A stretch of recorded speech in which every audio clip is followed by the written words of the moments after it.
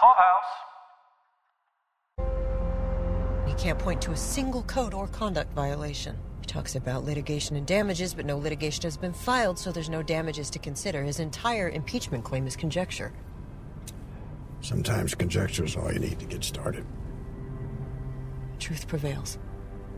It's not that kind of fight, Claire. Truth won't win this one. Well, if truth won't win it, I don't know what will. Menace. I don't know how to fight with menace. I'll teach you.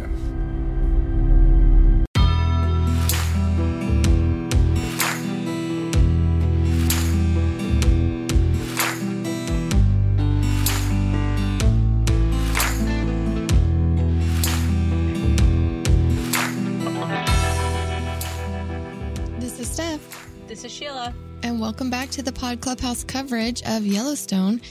Today we are discussing Season 5, Episode 8, titled A Knife and No Coin. So, welcome back, Sheila. Welcome How are you? back, and Happy New Year. Happy New Year. It's 2023. Which means I'll be writing the date wrong until about March. Yeah. In happier news, I am no longer sick, so this is my normal voice. For those of you that have been with us for a while, this is how I normally sound. For those that listened the last few weeks, I apologize. I listened back to the last episode we did, and I was like, oh my God, my voice. Ugh. It just was so raspy, but I was on lots of drugs over the Christmas break. I had steroids and antibiotics. It was a wonderful thing. Now I feel better, so it was a wonderful thing. I'm glad you're better. It is kind of weird to listen back to yourself, isn't it? It is. Well, it's not as terrible as it was in the beginning, because now I just pretend it's not me. I'm just listening to somebody talking about Yellowstone. Yeah. So it's not quite as bad if I don't think that it's me. Sometimes I don't like my laugh. I don't like most things about what I do, and I try to be conscious of it when we do this going forward. But yeah there's a little bit of a podcasting insight. You know what's funny too is that when I listen back to our podcast, it still makes me laugh. You and I make me laugh. It's so funny. We're hilarious. They should give us our own show. Right? Oh wait, right? I'm like, we're funny. I listen back to it. I'm just like, I just find it hilarious that you and I have only met in person once. Yeah. And we have this rapport. We have this easiness about our conversations that and we only met in person once. I know. I like that. Yeah, me too. So your family picture is on my fridge, and my kids are asking me who that boy is.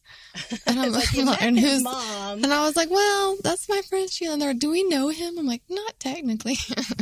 Well, there's plans to go to Houston at some point this year. Yeah, because one of my friends just retired, and she's moving to Houston in March. And then I have my friend also who lives outside of Houston, who I've known since college. And this year is 25 years since that happened. So since college? Well, since we started, basically. So since we became friends. Not since I graduated college. No, that hasn't quite happened yet, but we're definitely approaching that. Like we're getting there. I have my 25th high school reunion in 2022. It was supposed to be in 2021. You can do the math there. Yeah. But yeah, so it's 2023 is a kind of a big year for our little college crowd. So nice. Yeah. Well, that'll be fun. Well, good. We will welcome come down. you. We'll definitely swing by. Yes, for sure. But back to Yellowstone. Yeah. So, okay, this is what they're calling the mid-season finale, which makes me sad.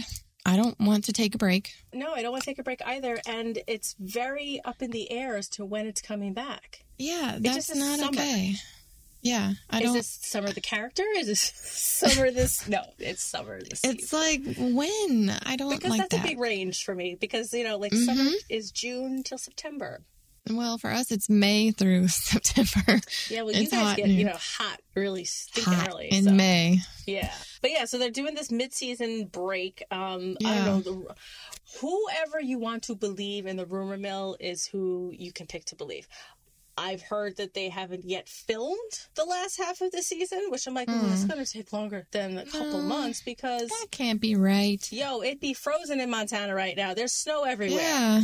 And especially with all these storms that have hit the Midwest up and down. I'm sure they're just buried in mountains of snow. Yeah. I don't know what to believe. All I know is that they gave a very undefined timeline, and the rumor mill is churning it out big time. Yes, for sure. So we don't know when we'll be back, but we will for sure be posting about it when we are. So yes, this is a Yellowstone group that we have, the Yellowstone 666, 1923, all the news. So if you just like type it in all the Taylor Sheridan shows, you'll find us.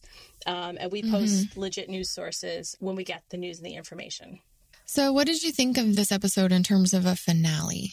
I mean, I know it's mid-season, but think of it as a finale. Like, did you... I got a lot of cliffhanger moments that left me... Which I like in finales. Which I like, exactly, because the whole point of like a finale, a mid-season break, anything that you're going to pause and come back to is the need to want more. Like, I need more of the story. We had the wolf story break. I know. I was before. Like, oh my gosh. Like, and on top of everything else, I didn't want to lose that because that's huge. Because we got a lot of bombs that went off. It was like one sentence in this whole episode that they talked about the wolves, and I was like, oh my gosh. That's why I was like, I can't forget to mention the wolves. I know. You know, with Beth finding out about the train station and confronting Jamie about it, the impeachment, and Rainwater's. So many things. There were so many things that were going on, but I was like, oh, I can't forget the wolves, because like you said, it was one sentence. It was a blurb in the news and just in the background, and there was they specifically say on Governor Dutton's ranch, so like they call him out, and this is just, I mean, we'll talk about it later, but I mean, so as far as a cover up. Yes, as a finale, I really like where they left us because they left us hanging on a lot of things. And I like that in finales. Same. I think that's what kept me watching Grey's Anatomy for freaking 17 years or whatever. I've dropped off that train now, but season 6. Girl, oh gosh. But don't they, at the end of every season, they leave it at a crazy cliffhanger. Yes. And that's what I liked about that show. Yes. So I like the fact that they did this. I feel like we're going to get 2 this season because we have the mid-season finale now, which they haven't done before. If they have, it's only been like a week break for Christmas and they come right back. Mm-hmm. Which I thought would be the case. Same. Because like I said, the rumor mill, it was hard to know what to believe because there was nothing official until today or yesterday. One of the days that it came out that, it's going to be the summer, which is still not helpful because, like we said, there's a big range in there. Yeah, that's not. And then that always now just, that's the way my mind works because then it just begs the question then, well, when do we get a season 6?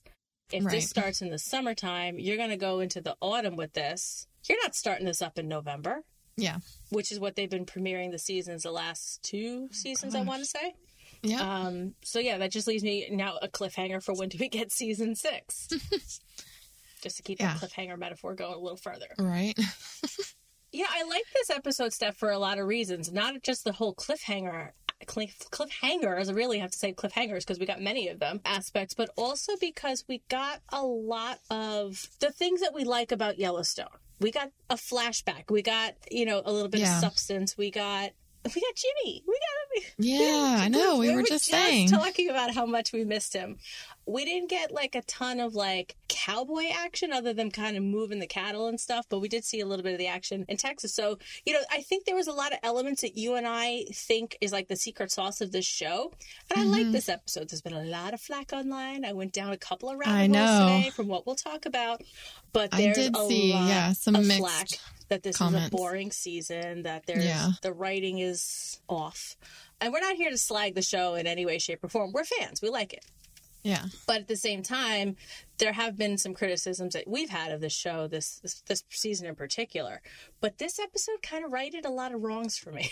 I agree. I think it did a lot of things right and gave us a lot of insight into the things we had questions about and the people we wanted to see, and then left us with really good cliffhanger. So I thought this was a great episode. I'm excited to talk about it because as I was watching, I was like, oh God, I got questions. I got a lot of questions. Yeah. Like in true Yellowstone fashion, we start with a flashback, which I do love. Again, I think I say this every episode. I like young John, played by Josh Lucas. So His voice is so gruff in this episode, too. So deep. I read something somewhere that they kept him and Kevin Costner away from each other so that, like, Josh Lucas would just develop his own John Dutton. Really? Yeah, so, but I guess the gravelly voice just goes with the character, I suppose. I like it. I guess so. This is when we see Rip get branded. But even more than that, we get the story behind the brand. Yeah. Was this and important? Why? Was this important for us to know? Why the brand? I think that we could kind of have guessed that it just creates loyalty. But it was, a good point to hear from John, like why they started doing that and why it means something. But yeah, we've kind of heard them say, if you wear the brand, this is your home and this is your family and we'll always be here for you. So, but yeah, a little bit of insight into why they started it was good. But what do you think? I'm glad that we got to hear why. I wasn't surprised that it revolved around cattle. to the way they got initiated. It made sense because then you have a brand. One question I had about it was, John said something, and I just wanted to kind of pick your brain about it. He said that the Cowboys started it, but he, kind of continues it. So, like, is that the way it came about, or do you think that John was kind of the mastermind behind it? It just feels like John's the mastermind behind it. It feels like it's his way of creating loyalty to him. Thank you, because that's what I was thinking, and I was like, I don't know if, that kind of organically comes about from the Cowboys to self-mutilate. Right. It kind of bugged me that he didn't stay, that he was like, no, this is between I'll know in the morning. I was like, come on, man. Because it did feel like it was his initiation or whatever you want to call it. So for him to leave, I thought that was kind of shitty. Like, I don't know, it just felt off. It felt Don't off. Leave. And it also didn't feel right because he pushed Rip into it. And he definitely made it sound like Rip did not have a choice. I thought so too. It's like you take the brand or you go back to Wyoming and don't come back. Like, that's pretty clear message. Right. And, that indicates that you really don't have a choice there, young Rip. Yeah. And yeah, the fact that he didn't stay, I guess that's a power move too. Like, you're going to be loyal to me and I don't even have to stay to see it. Watching someone get branded in the show is icky. But that added to it, him leaving and then him making it seem like he didn't have a choice. And that's kind of how the branding comes about. Like, I think anytime we've seen someone branded, it didn't seem like they really had much of a choice. Right. Like, even like the whole crowd that got branded a couple of seasons ago, when Teeter and Ryan and Colby, like, they all got branded all at the same time. Yeah, they got stomped by the horses. Well, it was after it was already done. Yeah. Then they were like, oh, now you've done it. Now you got to do it. Then this raised the question to me why Casey got branded. Because if you rewind back to whatever that season was, probably 2 or 3, where they discuss it, the discussion was basically like he branded Casey, John did. Yeah, himself. And basically so he wouldn't leave. So that seems very forced. Like, it was not Casey's decision. It was not a choice. I ended up going down a couple of Yellowstone rabbit holes today because of one of the theories that we have later to talk about. It's my burning question. And one of the articles that I was reading, it talks about the branding that happens in the show. And then it talks about how all of the branding has been done to sort of cover up some sort of criminal activity. Whereas Casey's brand was as punishment because he got Monica pregnant, and John kind of saw this as a little bit of a failure, I suppose, on Casey's part, and needed to punish him for it. So that's how Casey's brand happened. Like, there was nothing criminal around it, where every other brand has been to, like you said, sow some loyalty for something that has happened. Yeah, it just kind of raised a question again about Casey and why he wears the brand specifically. But every time we see this, we kind of come back around to like, do they have a choice? Is this really creating loyalty? Or it kind of just feels like a trap. I don't know. It does feel like a trap, all of it. Yeah. But I mean, the reward for it then is what people who live this type of lifestyle crave: stability, right? Well, to some extent, maybe some don't crave stability. Some people just like to drift. But in this line of work, it's guaranteeing them a job. It's guaranteeing them a place to live for the rest of their life, where you need shelter, you need food, you need safety and security in order to reach your higher potential. So in order to have, to be focused in your job, you have to make sure you know where you're going to sleep tonight, you know where your next meal's coming from. So there is some safety in choosing the brand. And I think that's why most of them or all of them did, or they just didn't want to go to the train station. Right. Or, I mean, if they don't know about the train station, they don't want to go to jail. Right. Oh, one thing I wanted to ask or just posit, is when we see after Rip gets back from being branded, the cowboys that are sitting around the table, I just keep wondering, that guy Wade from, was it last season or the season before? I'm sorry, I'm getting all my Yellowstones mixed up. I know. The guy that they took the brand back from, I feel like it was last season. Oh, I remember that now. Before. Okay. It was the season before. Remember the guy that they took the brand back from because he knew all of John's... Yes, Wade Morrow. Yes. Oh, my God. You remembered his last name. I remembered Wade. I just wonder if Wade is sitting around those tables. Like, anytime we see these flashbacks now. You're probably right. Yes. Yeah, I'm reaching deep back into the Yellowstone well there. Girl, you have such a memory. I'm like, man, all these things blur together sometimes. But meanwhile, then I walk into right. a room today and I'm like... I had a purpose in walking in here, but yeah, Wade got hung from a tree and they took back his brand and they killed his son. Well, his son kind of fell off a horse and hit his head on a rock, but tomato. Exactly. I was about to say that, but yeah, you remember some of these details, but you're right. I bet he is. I know, right? You're funny. Awkward silence ensues. As we realize we don't get paid. We don't get paid. We do this for fun. We do. Okay. It's cool. I learned not long ago, and I don't know how we never talked about it, that young Lloyd in the show is actually Lloyd's son. Yeah. Okay. I think I saw that. Girl, like my whole Facebook page is Yellowstone articles and things like that. So I swear I saw that in like a headline somewhere. So yeah, that would make sense. I would think so. Because I know that I've remarked that, wow, there's an uncanny resemblance between young Lloyd and Lloyd. But yes, that is in IRL, his... in IRL. Well, no, not in IRL. IRL, that is his son.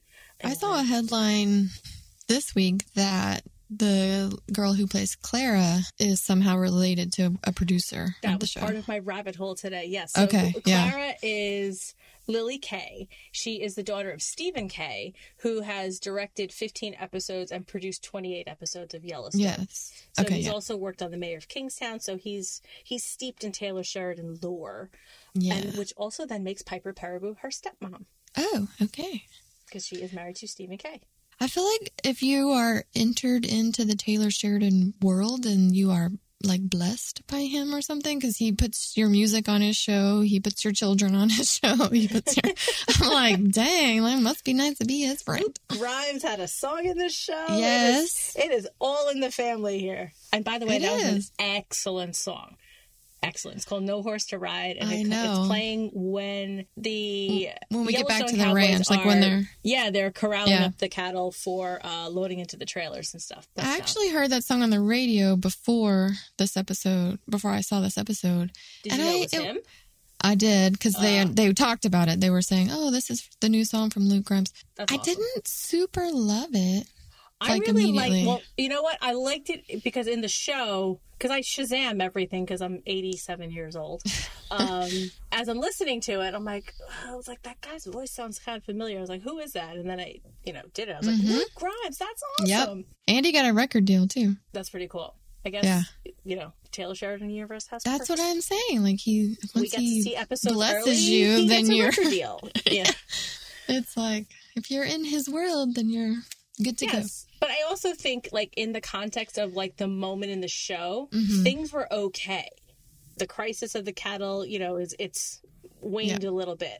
So there was no imminent danger. So I think it just had, like, a little moment niched in this little scene here. I'd have to hear it kind of, like, on its own with, like, nothing else kind of... No, it was a great song over the scene. Yeah, like, but just listening to it, like, on its own, I'm not crazy about it, but, I mean...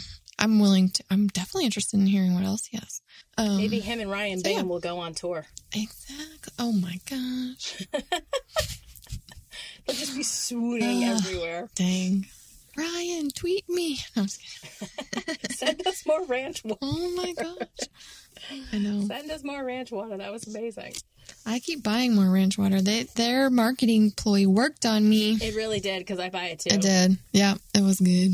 I had talked to my local beer distributor last year when we got Nope. Yeah. Wasn't last year. No, it was like 2021. My local beer distributor, I said, have you heard of Ranch Water? He goes, yeah, I've heard of it. And he was like, why, you want me to order for you? I said, yeah. Could you? He's like, you're going to buy it, right? I said, yeah, I'll come back. So I bought so we got the couple of cases sent to us. And then I went back and I told him that they sent it to me. And he shared some of the promo stuff that he got with me because he said his first batch sold out. I didn't even get any.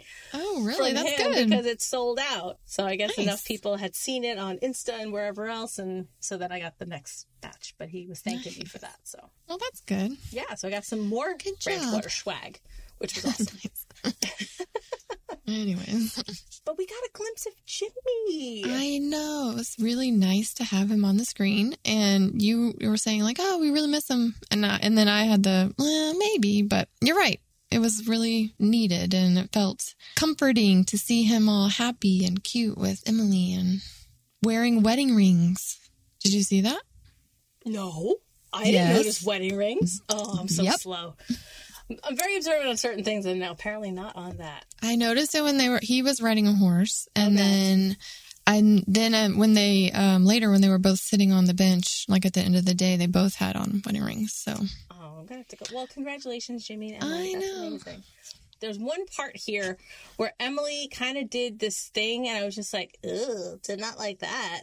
She snapped at him about the bottle caps. And I was like, is this like a signal of like some trouble in paradise? And Jimmy's really quick to go, but I'm happy. Is it just like married life? Like it's like when you first get married and you fight over like the toothpaste or something? Like this is like one of those first year.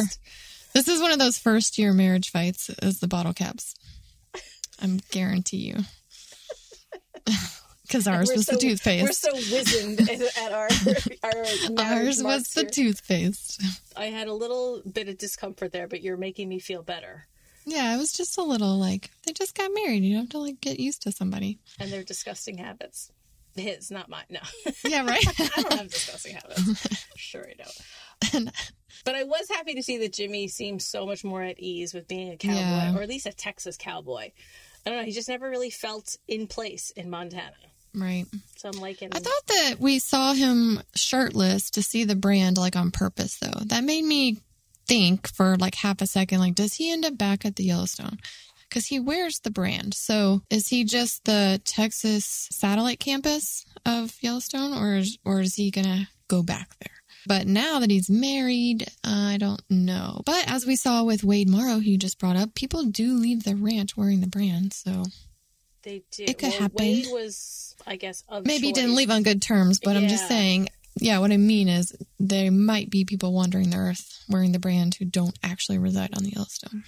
One thing when you just said that about people walking the earth with the brand who don't live at the Yellowstone, John also has all these horses out there that Travis is racing for him and not racing, but doing like the horse cutting and the different events with the horses that he got. I feel like it was last season. I'm sorry if I'm wrong, but I know that I think it was last season that he invested in all these horses, and we hadn't heard a peep out of it this season. But we heard about it this episode where John's asking Rip about like, what outfit they're going to get to help him out in Texas, and he mentioned Travis. It also just made me think that John has an empire beyond the Yellowstone. Right. That he's building. And that's more maybe why I think we saw the brand as a reminder that John's not as small potatoes as he kind of makes himself out to be. Or at least he's starting to branch out. Yeah, starting to pay attention to like his surroundings and calling on. I wouldn't be surprised if like Jimmy is not called upon when they get down to Texas to either lead some sort of faction or relieve Rip because maybe some shit goes down at home that he's got to go back for, some train station like shit or something. Right? There's a lot of possibilities, but because and then if nothing else, even if he has Emily, he still has to be loyal to the brand. Mm-hmm. So it's the questions are afoot now. Yeah. We've got 6 episodes to go, so there's a lot of time to pack in here, but I wouldn't be surprised if we see Jimmy being called upon for some sort of cowboy action. And don't forget, I don't think he's going anywhere, honestly, because he's part of the 4 Sixes show that eventually we'll get. So I think he's kind of staying put, but I think he's going to have a bigger role to play going in the last half of the season. We would like that. We would like that. So we see Jimmy as this easy Texas cowboy, and then we head back to Montana, where the cowboys in Montana are getting ready to be Texas cowboys. Yeah. Going forward for a year or so. Crazy. So they're like packing up the cattle and getting ready to ship out. So Monica and John have this conversation as all of this cattle action is happening in the background. Do you remember that episode when John sits down with her and tells her about his brother? Paul and I had recorded that episode. You were out of commission that week. Yeah. And I was like, Paul, I'm not proud to say it. Like, I was a blubbering mess for this little speech by John about this little boy living this perfect life. And, it got me in the mom feels. Yeah. Yeah, right? I know. And I just liked how easy Monica and John looked. At least Monica with John. That she was thanking him for these words and how she leaned on them. And there was just this hint of relaxation. Mm-hmm. Did you get that for just a few moments? Yeah. Well, it's almost like a different way to relate to someone, a different level of understanding of each other or why he is the way he is. You know, like it's like a little bit of insight into someone. So it's like she saw a slightly different side of him. And this conversation really helped that as well by him coming to her and asking for Casey's help. That probably did a lot to soften or continue to soften her view of him. That was sort of in their conversation, like a different level of like kindness or understanding to the way that they speak or handle each other. So it's like this trauma bond, like the two of them now, yeah. They know that they've experienced the same kind of loss. Granted, Monica's was a baby, and that's very tragic, but there's no easy way to lose a child. So John and Lee, I'll never forget season 1, episode 1, he's sitting in the graveyard holding Lee. I know. Oh my God. So, they have this bond, but then also John was able to relate a story that his mother experienced, and you just relate to somebody on a different level when you know that you have like this trauma bond.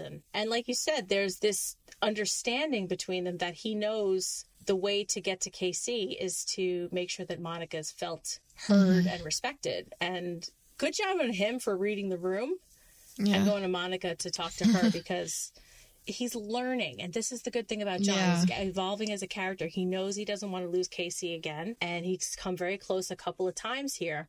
And now he realizes that the way to get to KC is to make sure that his family is made whole all the time. And just by asking and her saying, like, all you had to do was ask. Like, and that's kind of how it is. Like, nobody wants to be told what to do. But if you ask somebody for something, most people care and they would love to help you. You know what I mean? So it's like, just ask me and I'll do whatever I can. But tell me, maybe, nope, not doing it. You know, so. Right. And then also, like, your dad telling you, there's always this sort of, like, rebellious streak in you. So. Like, I'm just not going to do it because you told me I had to do it. And that's kind of how I am. Oops. But, so yeah, and I thought that was funny that he was like, well, now I know. So yeah, I liked that scene a lot.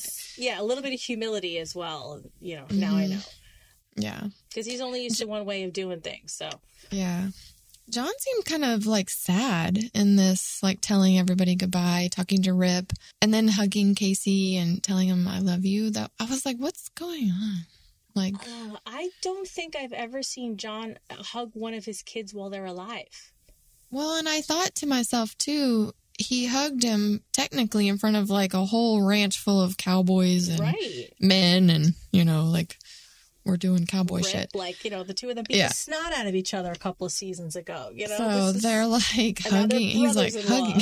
Yeah. So I thought that was interesting that he didn't care that he was in the middle of his ranch in front of all those people and he hugged his son. So, because that doesn't seem like the John that we have seen in the past.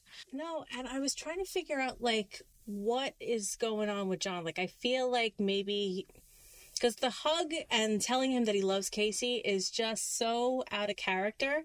I feel like the breaking up of his team with Rip going away and sending people away, half the bunkhouse, being the chaperone to these cattle all the way down to Texas.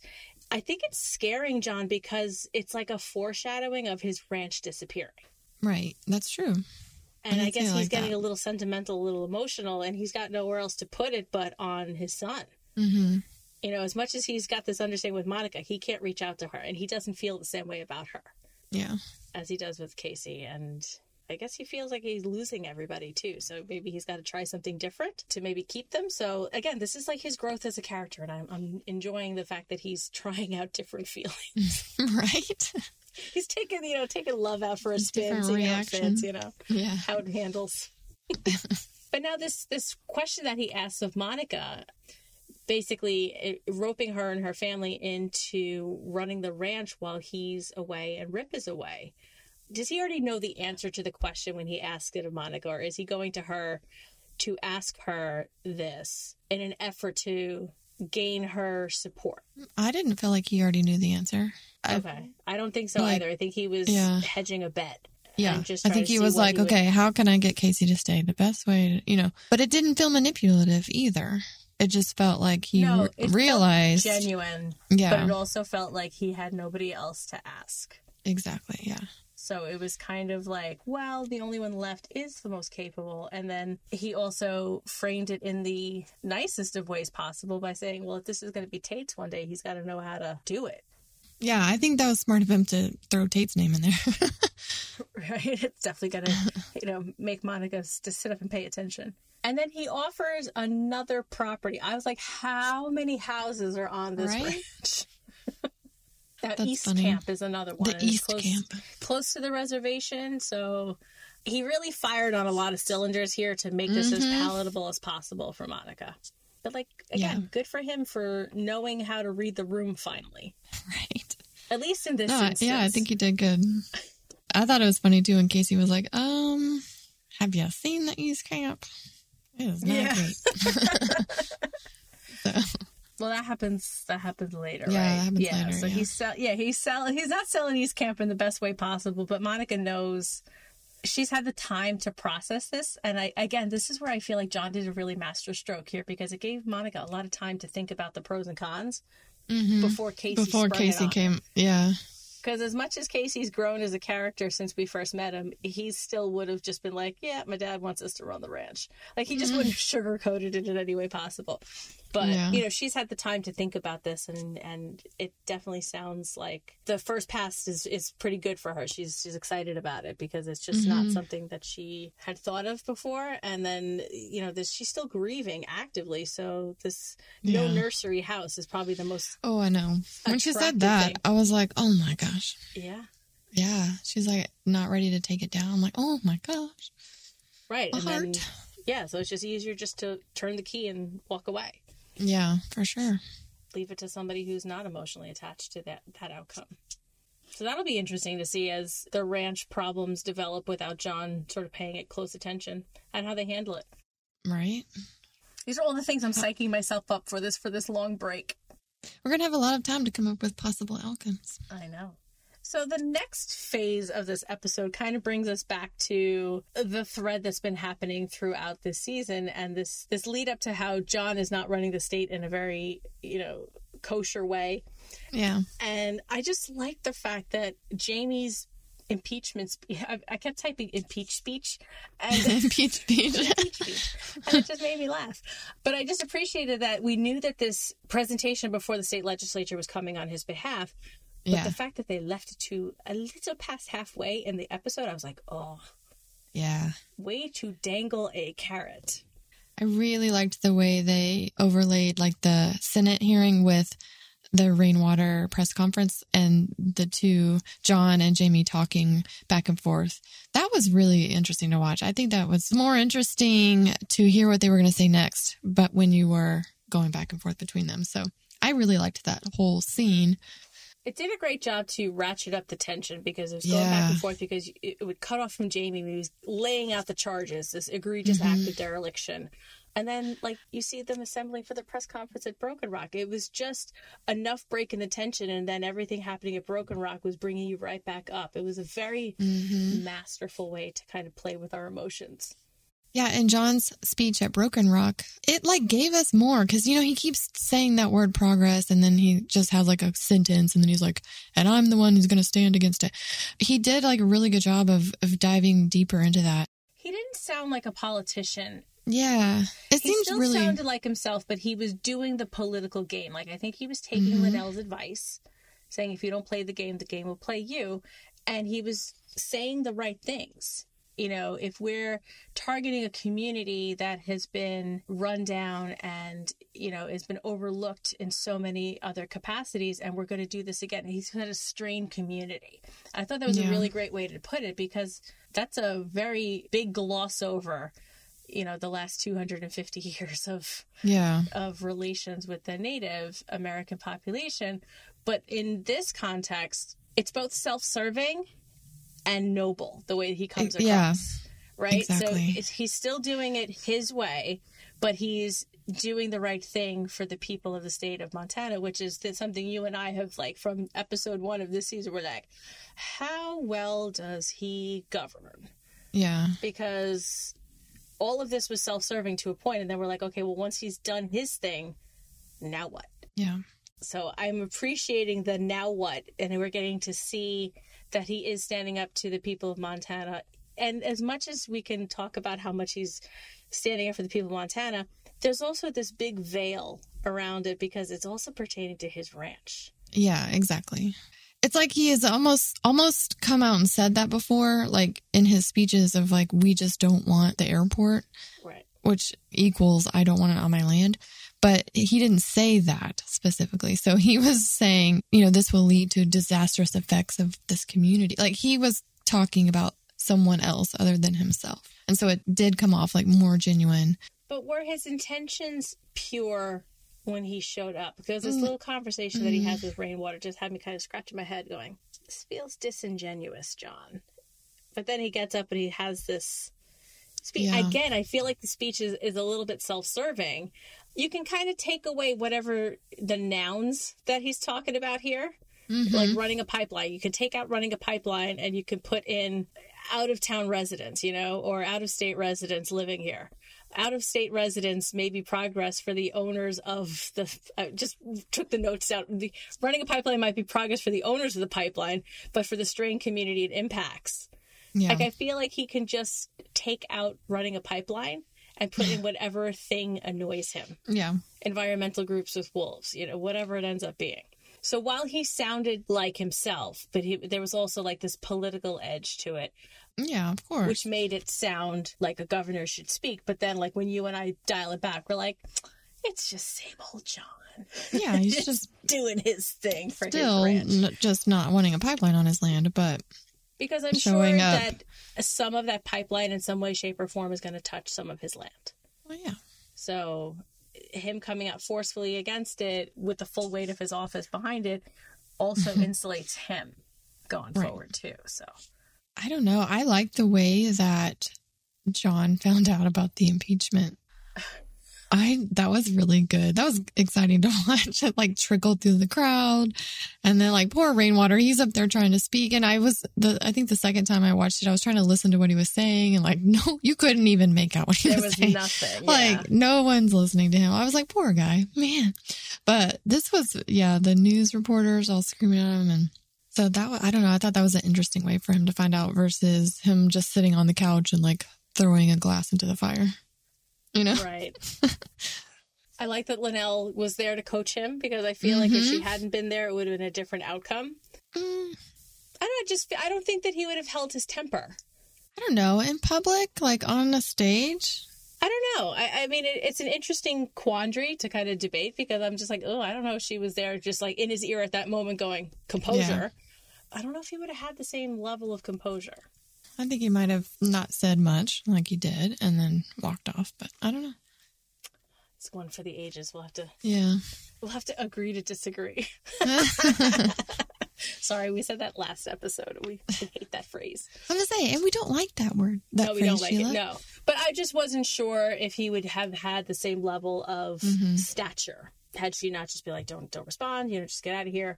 But I did like that he was like, nope, this isn't about me. You have to make this about the issue that we're talking about, because it's still going to be here tomorrow. And which is basically another way for him to be like slam dunk Jamie into the pavement, because he's just like, this little, gnat doesn't matter.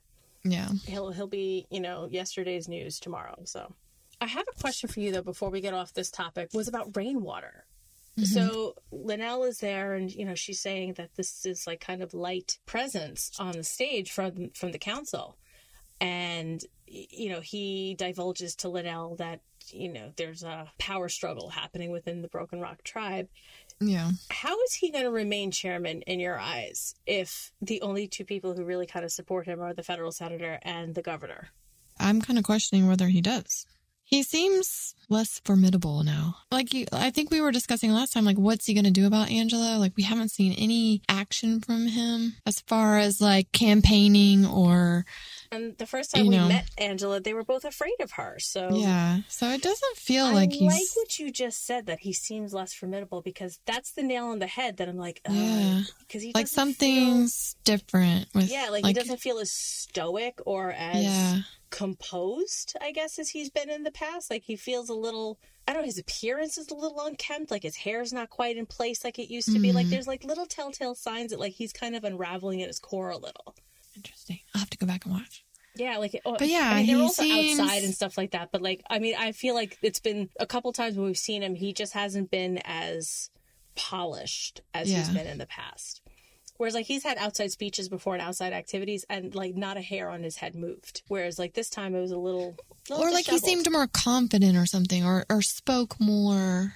Yeah, I think just rounding it out, saying he just seems less formidable is enough of a statement, and then everybody can draw their own conclusions from that. But I think that's the stature that we need to look at this from. He is not the Tom Rainwater from season 1. And that's kind of what's making me feel like I'm not sure that he does sort of defeat Angela Rainwater, Angela Blue Thunder. Yeah. Right, he's just kind of letting things happen, and he's playing defense, not offense, to use a term from later in the show. Right. But yeah, it just remains to be seen how this all plays out, because Angela's not going to be the one to replace him, because she's working with the president, right? We learned this last time out. But this guy Martin that she's kind of grooming doesn't seem to have much of a presence, other than he was just spotted this show. So we're not sure where this goes, but it's just something just to keep an eye on. But and then also just keeping an eye out for what you said, that he just doesn't look quite as formidable, and just watching that and see where that goes. Yeah. Before we move off of this topic of conversation, I got to ask you, did you maybe see or hear or pick up on something from Clara?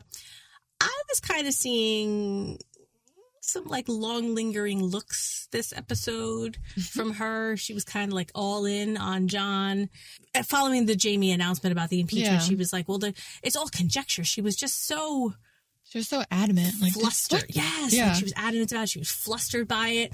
I don't know. Is there maybe some feeling, some admiration for John? She did go with him, up the mountain with the cattle and to the branding and to the fair. I feel like there's, as much as trauma bonding with John and Monica, there was some, cattle bonding between John and Clara here.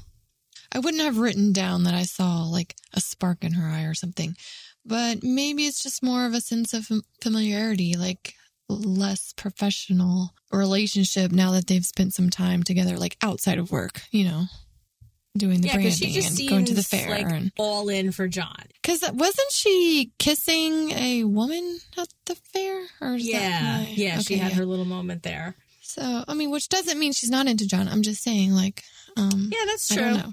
I did forget about that, so. Yeah. But I just think that she's set aside any of the sort of bewilderment that she felt initially at how he was approaching running Montana. And I think her seeing how he lives and his dedication to his land has allied her loyalty. I'm hoping she doesn't need a brand to show that loyalty. But, no. You never know with these buttons. Who knows? Oh, but maybe that was it. Maybe it was just more along the lines of... you're more comfortable with someone after you've gone on vacation with them. You know what I mean? Think of it that way. Yeah. That maybe. All right. Maybe. All right. Talk me back. That's okay. That's good. Maybe that's more what I was seeing, I suppose. Yeah. I don't know that it was a spark, but maybe it's just a professional spark or a friendly glimmer. I don't know. A friendly glimmer. I love it. Okay. I just wanted to talk to you about that because I was like, all right, you see a lot of things like that too. So I just wanted to see what your take was on that. So, sometimes I read a little too much into these things. Who knows? Yeah. Beth has this cute little moment with her perfume and her bra, and she's like looking at the empty bed, and I was just like, oh man. So I thought Beth was growing some feelings, but that got squashed nice and quick. Yeah. All right. I spent a lot of time today on Facebook looking at some Yellowstone theories. This whole back and forth between her and Summer now with the Tito's and the Scotch and the peanut M&Ms and the peanut allergy, and are they what are they? Are they frenemies? Are they mean girls? What are they? I don't know. I feel like frenemies is even a stretch a little. They're just coexisting, I think. In a mildly friendly way, I guess.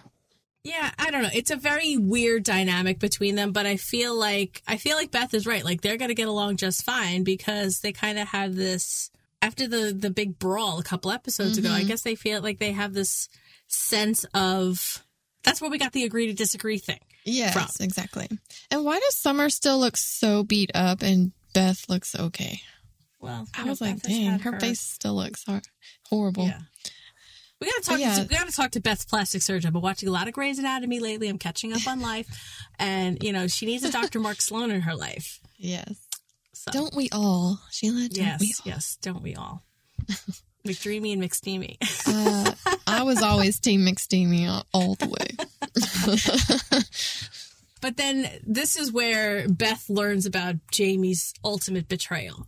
Yeah. And I wanted to ask you about Beth's look, her reaction. Was this what you expected, or did you expect a big blowout? Yeah, I expected the screaming or the throwing of the bar glass into the fire again. Some action. I definitely knew she was going to hunt him down. But in the moment, I thought there would be some sort of scream or something. But this was for me the moment when you're a kid. And now that we're parents, I'm sure we have those moments too. When mom gets quiet, that's when mom is scary. When Beth got quiet angry here, I was like, oh no. I was like, oh Lord, this is bad. Because it was so much worse for her to be composed. She just let slip motherfucker. There was really no other reaction. But her eyes were telling you that her mind was worrying.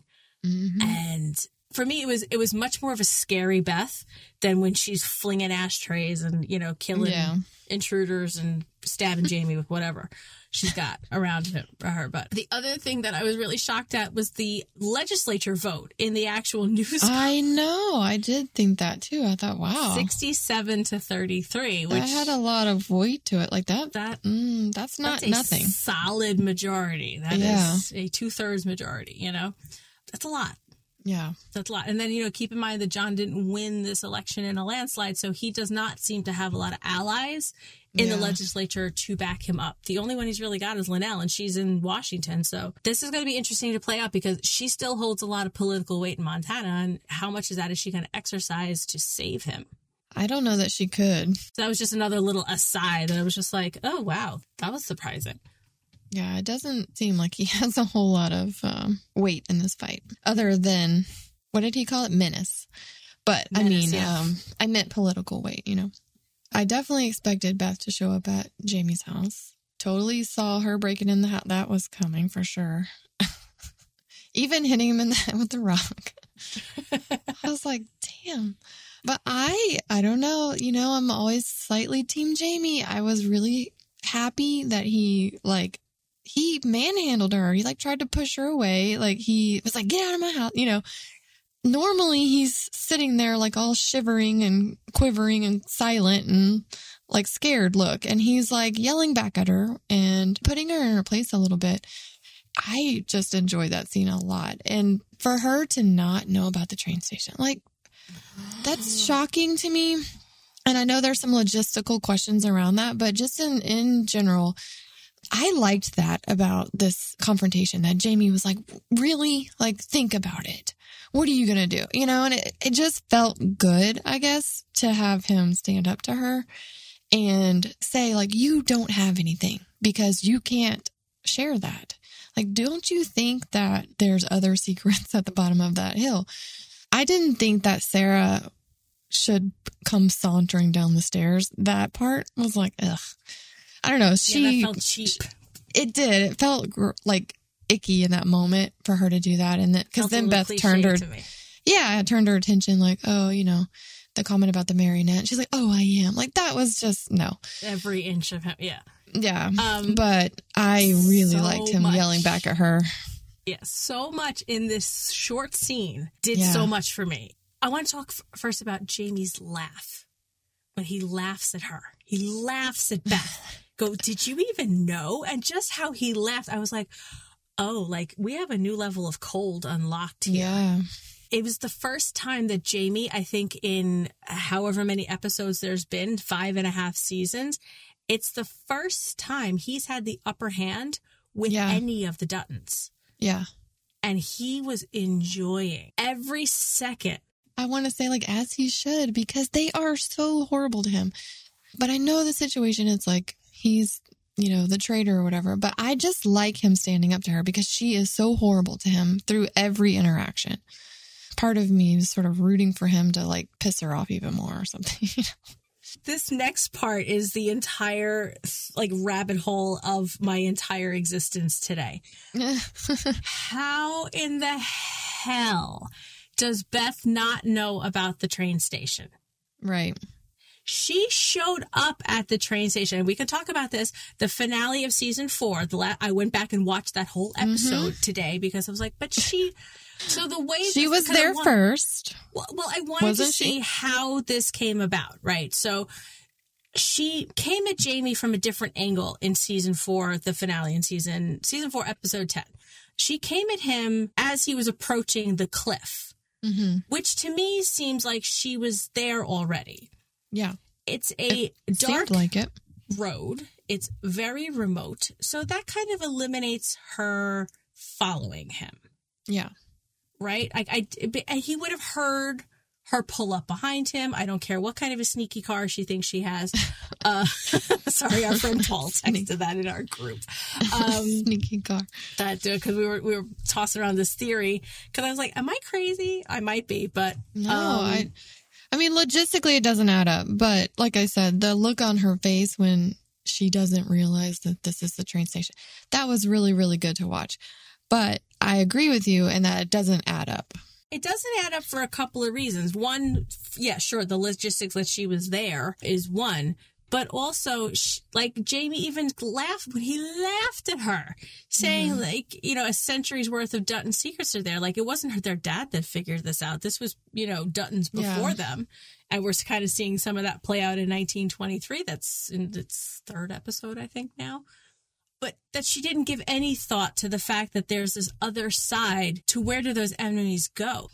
You can't tell me that this woman who foresaw needing to build a moat around her father's ranch and buying up all these properties and figuring out a conservation easement. Right. And smart. And figuring out to sell market equities, her stake in market equities, or no, Schwartz and Meyer before market equities got to her. You can't tell me from that logistical standpoint that she didn't know that all of a sudden some of these people just disappeared. Like, did she not wonder where her cowboy boyfriend went to way back when? He was a drifter, blah, blah, blah. But how did Jamie know about it and not Beth? Because it seemed like when they were younger, Beth spent much more time around the bunkhouse boys than Jamie did. Jamie, you see him when he's younger. He's there branding cattle, but everybody was all hands on deck for branding cattle, which we saw the last couple episodes. Okay, so think back to, like, season 1. They introduced Jamie as, like, the legal cover-up for anything they need to cover up. He's had to cover up, the hitmen that they killed. He's had to, he's had to have known. Right, he's had to have his hands dirty at some point. But to know about the train station, I feel like is different. Like, I don't know. Like, to his point, where do you think those guys that attacked her in the office went? And what was it? I'm trying to think back to season 1 when he was, like, also legally covering up some sort of missing. I can't remember, but I just feel like he would have had to have had that information at some point because he's a lawyer. So he would say, okay, well, where did this person go? Or, he covered up the people who were on the ranch, like shooting at Monica and Tate. Like, I don't know. Logistically, I feel like it makes sense for him to know it. Maybe not the exact location. I don't feel like he's ever been there before. you know. Well, he seemed to know about it from when he was dropping his dad off there last season. Well, so yeah. I mean, he wasn't like putting it in MapQuest, so. Wait, do we still have MapQuest? Oh my God, I had to turn away from the microphone. It was getting too hot to putting in Waze. Waze. What happens when you put the train station in Waze? Yeah, right. There's a like little icon that pops up. Don't go there. Little skull and crossbones. Yeah. So funny.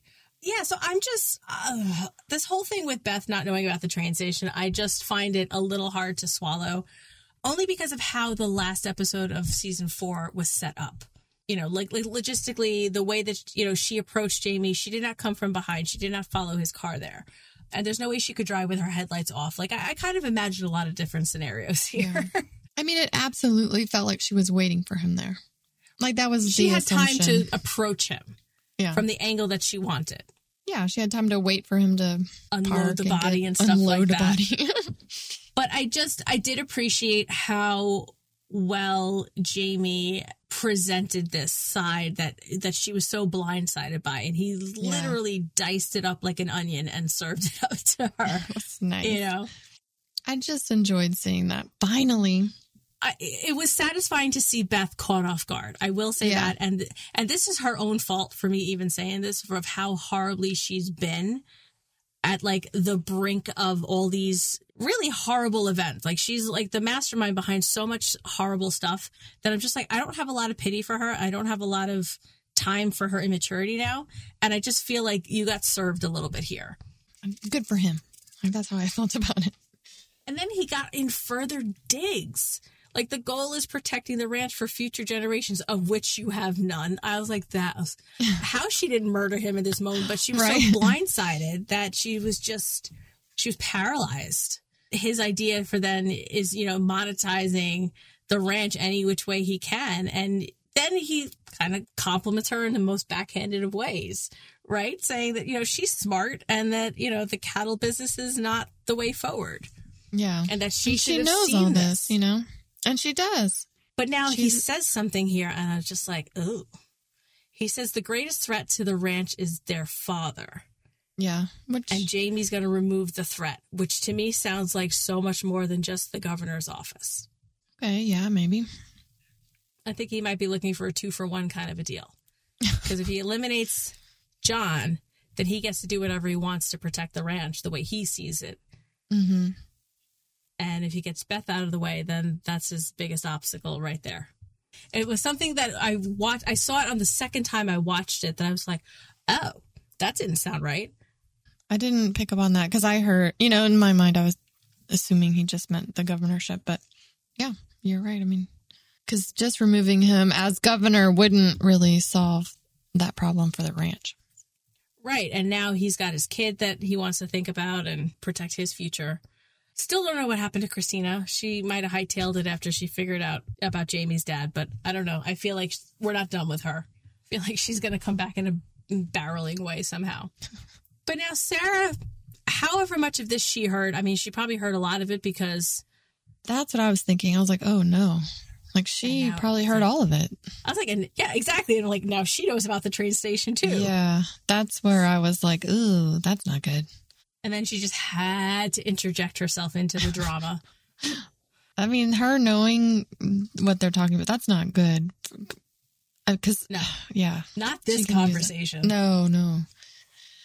So Beth finding out about the train station, obviously she goes to John and has this conversation with him. So John's already had a whammy of a day with the impeachment. And then we talked about at the top of this episode where the news report is talking about the wolf radio collars that were recovered, and the data indicates it's not good for John. Yeah, on Governor Dutton's land. Right, yeah, they just spelled it out right there. There was, you know. And this is another moment where Clara is indignant. She's like, oh, they never reached out for comment. And, you know, she stood up like she was just like, they never did that. She's already on the defensive, like, that doesn't hold up. Like, right, like that never came through me kind of thing. So I appreciated Clara's loyalty as well, because it's a moment where John probably needed it more than anything. Yeah. Because even Linnell is just like, oh, they smell blood in the water. which kind of makes it feel like she's jumping ship a little. Well, there's only so much you can do. Do you know what I mean? Like, she's not savior in the situation in any way. She might be able to help. Right. And she's tried all along to guide him and advise him, and he doesn't always listen. So I think she's just looking at this like, oh, here we go. You know, I don't think that she's really going to be able to offer all that much help. Beth finding out about the train station and confronting John about this. How did this conversation play out for you? Was it a satisfying explanation and one that Beth is going to believe? Yeah, I thought so. I mean, it doesn't need a whole lot of detail to understand what they use it for. You know, like he called it a trash can for all the people who attack us. So, I mean, you know, she can think back probably to lots of memories or past thoughts of like, oh yeah, well then what happened to that guy or this, you know, like there's probably people from the ranch that she might have a memory of as a child, and like the cowboy that we were mentioning earlier. Mm-hmm. And it might make her like think back and be like, oh yeah, that guy disappeared. And, oh yeah, like so-and-so disappeared. Right, or the men who attacked her. You know, and then wasn't it when she first started spending the night with Rip, he had to leave at like 3 a.m. or something. He said something about wolves or whatever. So, I mean, right. Those things would come back to mind. Yeah. Well, yeah, but Rip also had some sort, I believe.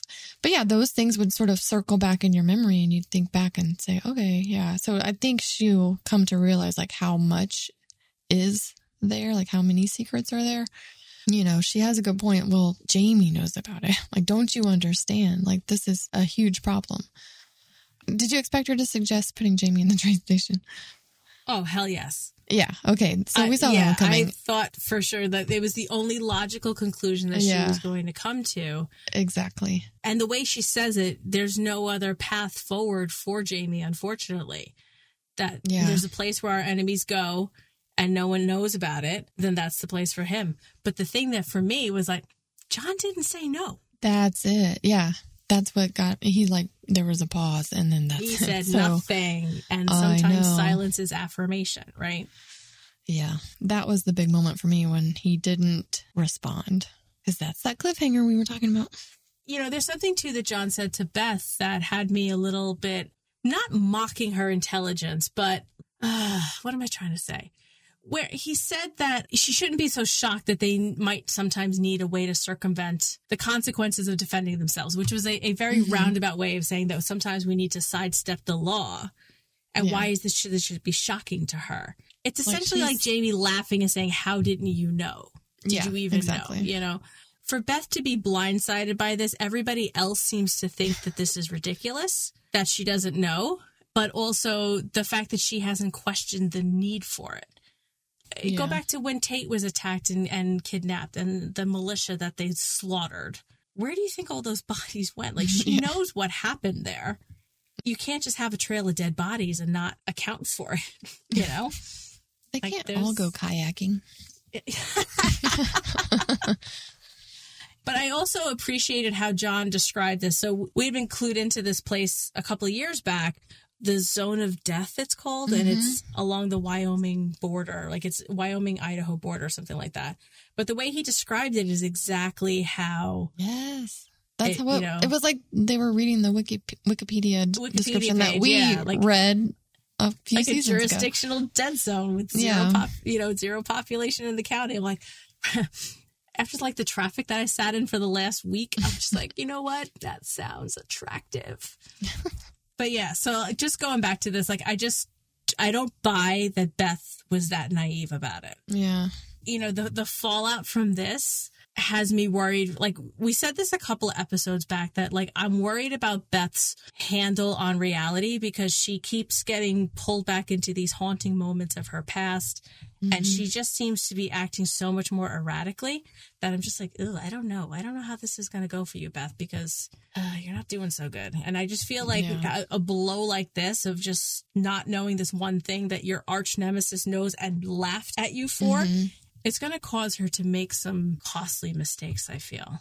Yeah.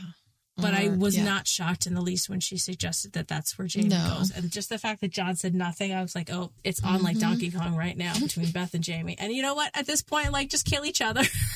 Right. Because, like, I've I need them to move on from this feud. But like, it's getting so much bigger. There has to be some dramatic tension that has to be alleviated here, because these two are just, they're like balloons that are about to pop. Yeah, it's getting crazy, because when we cut back to Jamie and he's talking to Sarah, I don't know that I expected him to go on the offense like that. It's very out of character for who he's been all this time. So for him to start talking about making a move, that's even scarier, because now they're both, someone's going to die. It's like two missiles headed right for a collision path. Yes, they're both headed on the same trajectory. So, who's going to flinch kind of thing. Exactly. Jamie's definitely right. Like he's right to believe that Beth is going to try to have him killed. And Sarah kind of laughs it off like, really? But also, like, Jamie's saying that, like, Beth is a monster. Yes, she's been this way her whole life. We know that. But, like, he said that she used to stab him at the dinner table with a fork. No reason, just for the fun of it. I'm like, no reason. I'm like, Jamie, you still have to atone for your reason why Beth hates you. At least don't say no reason. Like, she has reason to hate me. Don't want to get into it with you right now. And just saying that she's done it as an adult as well. I'm just like, well, that makes more sense to me than maybe her doing it as an 8-year-old. Not sure about all that. But my gut is definitely telling me that this is not going to go well. No. For one, I don't think Jamie thinks he's being played. I don't think he thinks that. Like, I feel like Sarah she's laid out this roadmap for him, and he has literally ticked all the boxes along the checkpoints here. Somehow I feel like this one's going to backfire on him somehow. The support will go away. The litigation will not go as planned. Something like that. Somehow the rug is going to get pulled out from under him. Also, I think there's a bigger problem here with this hitman thing being brought up on Jamie. So Jamie going on offense. I feel like the big problem here is I feel like the conversation is going to go something like, yeah, kill the blonde at the ranch. But Jamie doesn't know that Summer's there. Okay. She's blonde too. So I kind of feel like that might be a problem. I don't think they're going to be checking IDs when they're going to do this. So that was like a big question mark, because I was like, if they just go on what the person looks like, it's the blonde woman at the ranch. That really narrows it down. Yeah. I don't know if I agree that this impeachment isn't going to work out for Jamie.